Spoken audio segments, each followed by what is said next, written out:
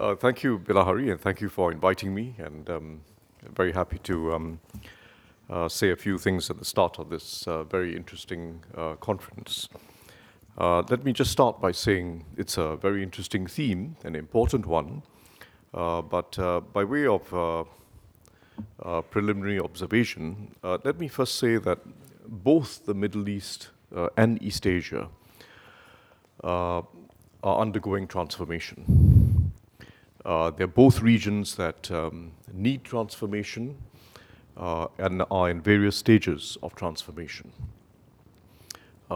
East Asia is, of course, not monolithic. There are countries at different stages of development, and each group of countries, lower income, middle income, upper middle income, and the more advanced East Asian economies, are going through transition in a very uncertain global environment, requiring some new policies and strategies, and with uncertain futures. So this is not a case of one region simply borrowing from another that has already succeeded and achieved a stage that everyone aims to attain, but about two regions that are still being transformed and are still on a journey. Second point I want to make is that the circumstances in which some of the East Asian economies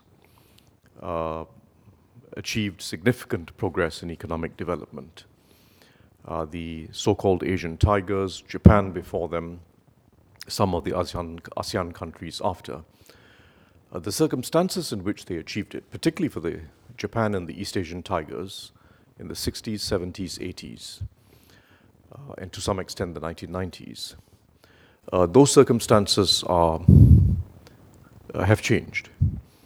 The global environment has changed, and that too should inform us when we think about the transferability of experience of East Asia to other regions like the Middle East.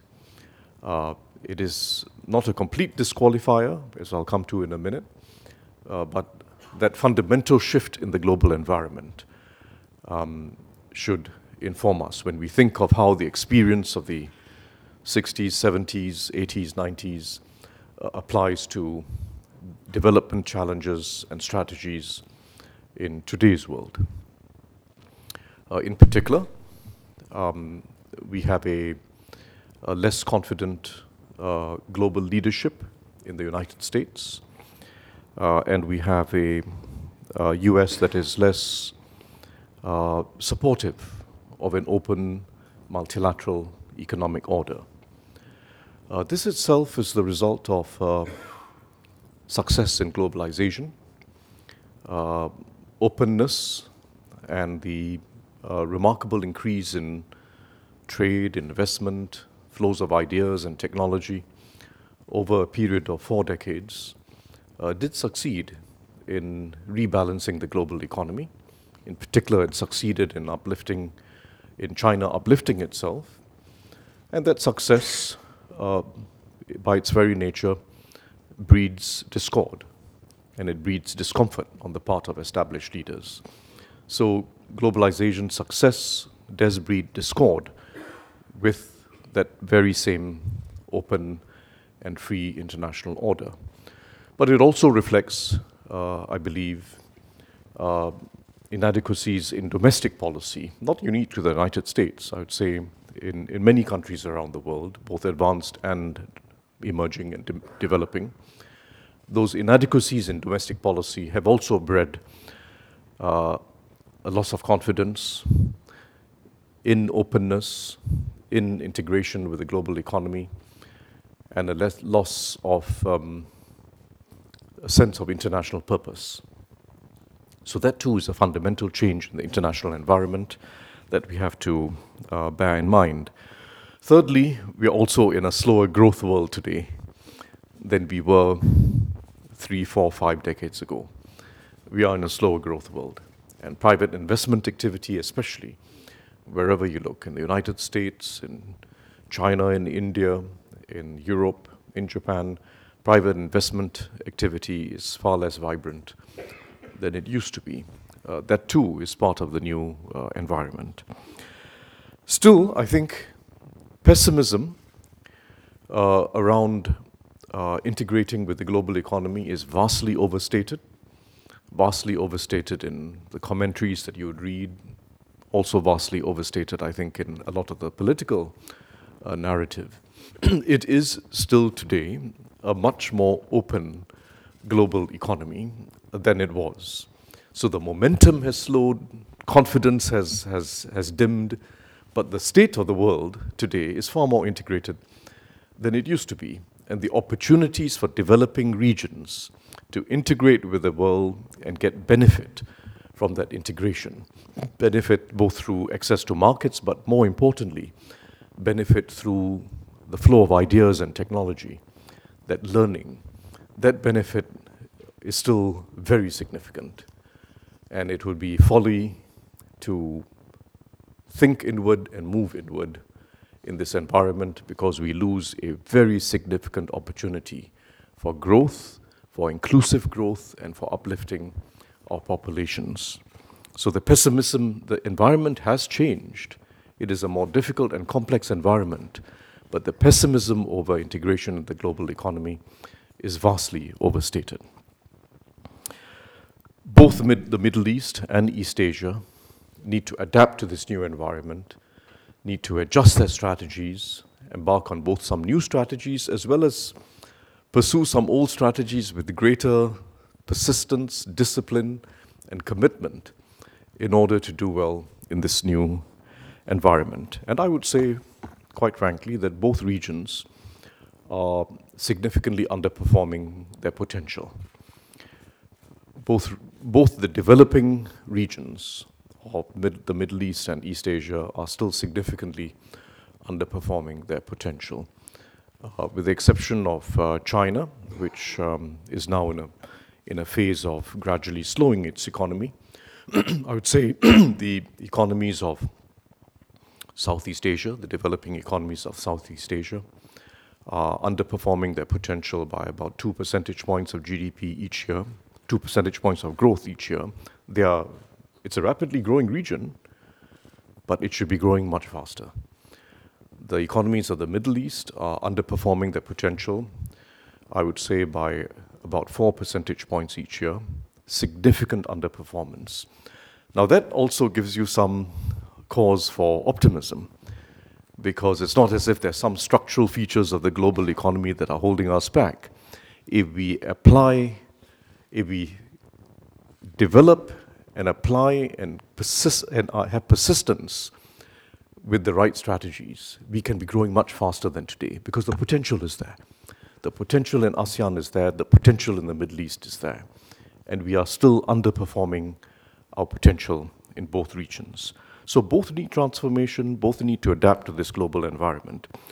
The Middle East, of course, has some unique challenges. We all know about the geopolitics, we all know about the regional politics, and the geopolitics that feeds on regional instability. Importantly, though, it's not regional instability and geopolitics that exists in its own sphere. It is, in fact, fueled by and reinforces the social and economic difficulties that the region is beset with. And that interaction, that intersection of economic and social challenges and difficulties with regional instability and global instability is, of course, a very potent intersection. What is the basic state of affairs on the economic and social side of things? First, it's a very young region, one of the youngest regions in the world, not as young as sub-Saharan Africa, but just imagine, almost half of the population of the Middle East is below the age of 25, almost half. And almost a third of the population is below the age of 15. these are still kids in school or not yet in school. So it is a very young population. But it is one with very high rates of unemployment and underemployment amongst youth.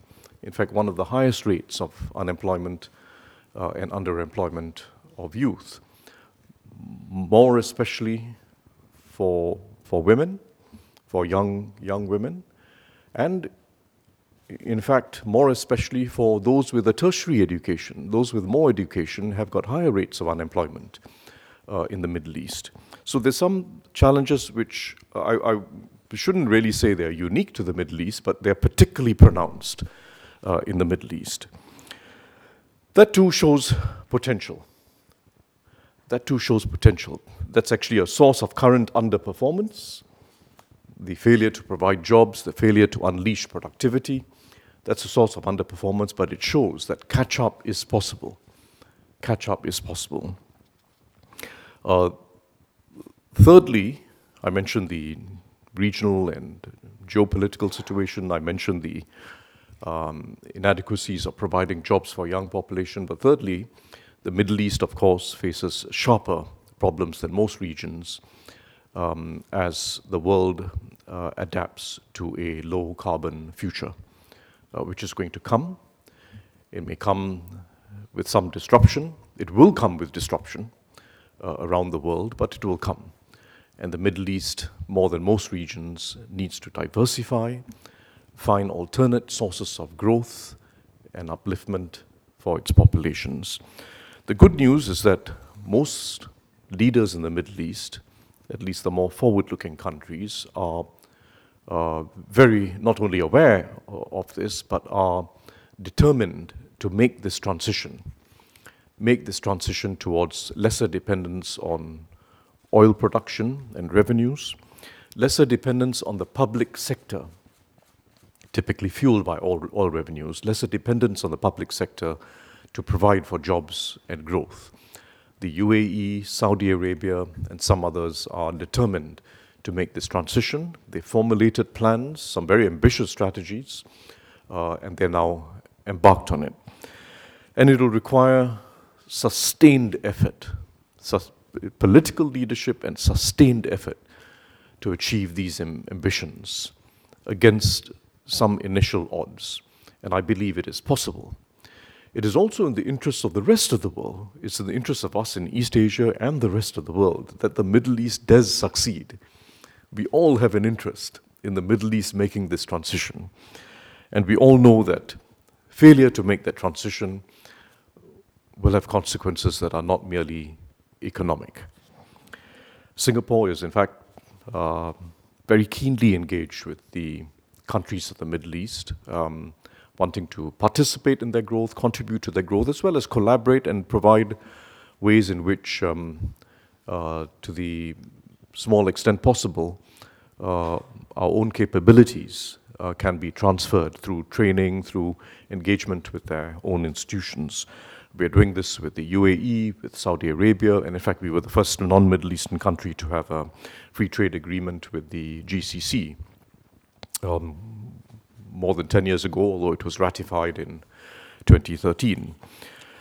So it's a different era from when East Asia, some East Asian countries ascended on that development ladder. It's not, neither region is monolithic, but there are some common challenges that we both face.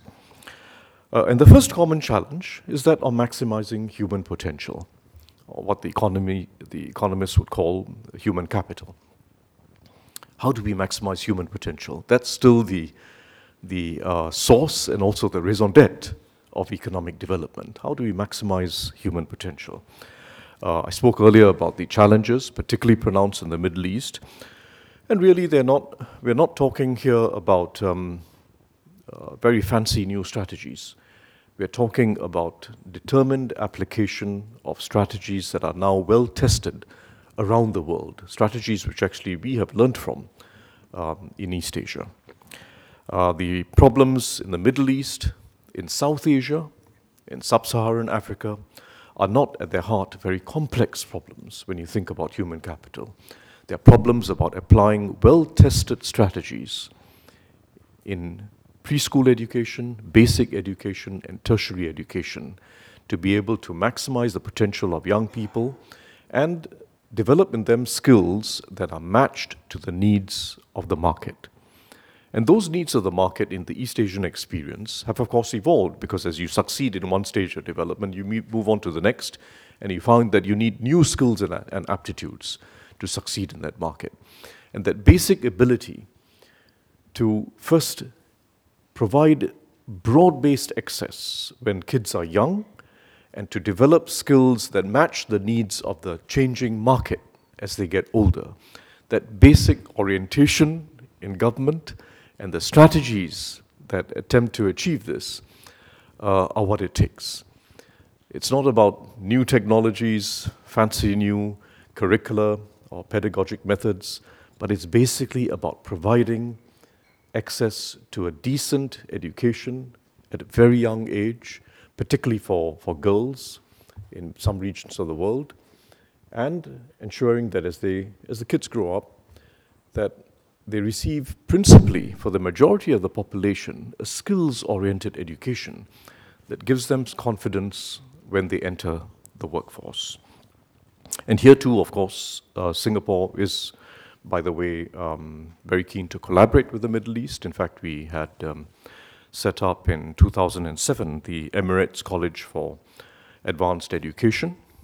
We, in fact, sent the first Vice-Chancellor for the college. We also had the first Vice-Chancellor or President of KAUST in Saudi Arabia.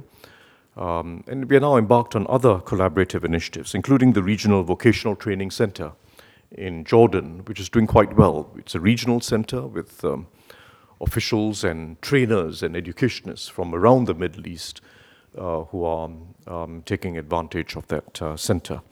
So it's an area where Singapore, for one, is very keen to collaborate with our partners in the Middle East. That's human capital. Second, infrastructure. Not a surprise. Huge opportunity in both the Middle East and East Asia.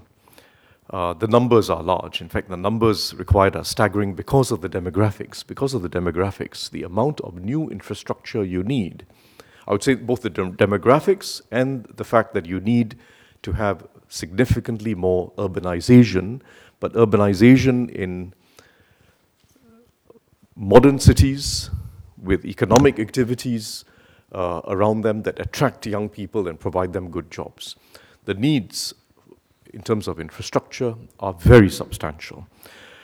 And it will have to be infrastructure that builds in sustainability, because a very large amount of infrastructure is going to be required in just the next 10 to 15 years. In fact, globally, we're going to see a doubling of the world's infrastructure in the next 15 years in order to cope with this demographic change, as well as to succeed in urbanization, a doubling of global infrastructure. And if we don't build sustainability into it up front, we are going to lock ourselves in to an unsustainable future. So it's not just about infrastructural spending and financing, it's about the greening of all new infrastructure and the rehabilitation of existing infrastructure to also make it more green and sustainable. Financing is important. The scale of infrastructure required is beyond the capacity of the public sector, both nationally as well as the international public sector. They will have to be involved. The public sector is critical in providing for policy certainty, regulatory clarity, and to mitigate risk, because infrastructure is still too risky a game in the emerging and developing world as far as private investors are concerned. We have to de-risk infrastructural investment. So the public sector plays a critical role, but we do need to find new ways of attracting private capital into infrastructural investment in the emerging world, in the Middle East, as well as in East Asia, in ASEAN included. We need new ways of financing infrastructure, and those ways are available through the development of the domestic capital markets, through pooling of investments across sectors and across geographies, because through pooling you also de-risk investments and you attract institutional investors. And of course, by providing clarity in our PPP frameworks, clarity and certainty, including certainty of dispute resolution mechanisms, so that private investors who come in to in infrastructural investment, you know that you're going to be locked in for a while. They don't have that significant risk that they need to factor in upfront, risk of regulatory changes or political changes that lead to whole projects being undone or rethought. Regulatory clarity and dispute resolution is a critical requirement. So that's the second point. First, I spoke about human capital, then infrastructure. The third one, and I'll be very brief now, which has been very essential to the East Asian story and remains so for the future, is openness. There's been a lot talked about industrial strategies and state-driven capitalism and so on and so forth. But the most fundamental trait of East Asia, both for the initial group of Japan and the East Asian Tigers, as well as the ASEAN countries that have succeeded, the reasons for their growth has simply been openness and integration with the global economy. I spoke about this earlier, and I just want to emphasize again that the main benefit of that openness was the learning that comes with it. The learning that comes from your customers when you're an exporter, the specifications that they demand that are beyond what you're initially doing and that you need to adapt to and provide, the learning from importers with more sophisticated components and machinery, the learning from direct investment, and the learning from just opening ourselves to a world of technology and ideas. Openness is the most important industrial strategy. And some of the more intrusive forms of industrial strategy that were possible in Northeast Asia especially, in an earlier era, are now no longer possible. First, they didn't succeed as much as is often claimed. Those more involved industrial strategies were never that much of a success. Second, it is no longer possible under today's global rules. We need to have more market-oriented industrial strategies where the role of the government, the role of state agencies is to speed up learning, speed up the diffusion of new knowledge amongst large firms and small, foreign firms and local, speed up that diffusion of learning. That's the primary role of modern-day industrial policy. Fourth, financial inclusion. Again, a challenge for both regions. The figures are again quite stark. Less than half of the population in the Middle East has access to a bank account or an account with some financial institution. And the numbers are not so different in developing East Asia, in the developing countries of East Asia. Not so different. It's again an opportunity. And it's an opportunity not just through traditional financial institutions and sectors, but through fintech. Fintech is potentially a game changer when it comes to financial inclusion.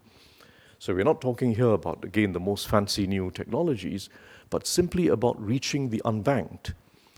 Because without the ability to get a small amount of credit, without the ability to insure your crops or insure against weather uncertainty, without the basics of finance, it is very difficult to have inclusive growth for agricultural populations, for rural populations, or for populations that are widely dispersed, which is also the case in parts of the Middle East.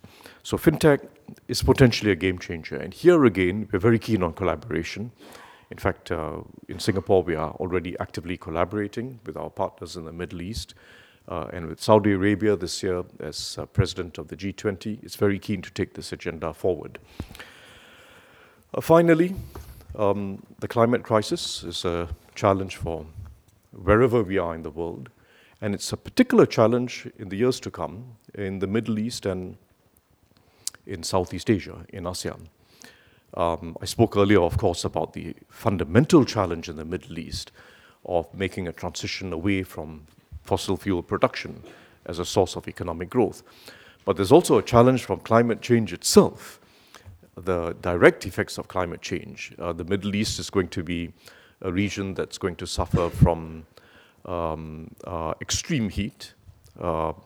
It will also be a region that's already suffering from water crises, and water stress is going to be a major phenomenon across the world, but the Middle East is going to have it sharper than most regions. In fact, even by most projections today, 7 out of the 10 most water-stressed cities in the world in 20 years' time will be in the Middle East. 7 out of 10. And with water stress will come stress with regard to food supply, particularly cereal. And the Middle East is now on current trajectory, on a business-as-usual trajectory, headed for a future of significant dependence on food imports, much more so than today. So we have a crisis on our hands. We have a crisis not just because of the production structure of the Middle East in the long term, but also the need to mitigate and adapt to climate change because its direct effects on society and economy are going to be severe. Southeast Asia faces some of the same challenges. There are parts of Southeast Asia, particularly in Indochina, that are low-lying and are going to be amongst the most vulnerable to climate change as the oceans warm. It is a very serious threat all over the world, and our two regions have to begin addressing this challenge boldly, with persistence, and with a long-term commitment independent of changes in government. So that's all I'd like to say by way of opening remarks. We face common challenges. There's much to learn from each other. There's much to learn from examples within our own regions. We shouldn't simply be thinking about applying old strategies developed in the 60s, 70s, 80s to today's world, because the world has changed. But there are some basic truths in economic and social development that do remain unchanged, particularly how we go about maximizing the potential, the human potential of every citizen in our population. And I'm glad that we're now all there's no country which denies that basic fact.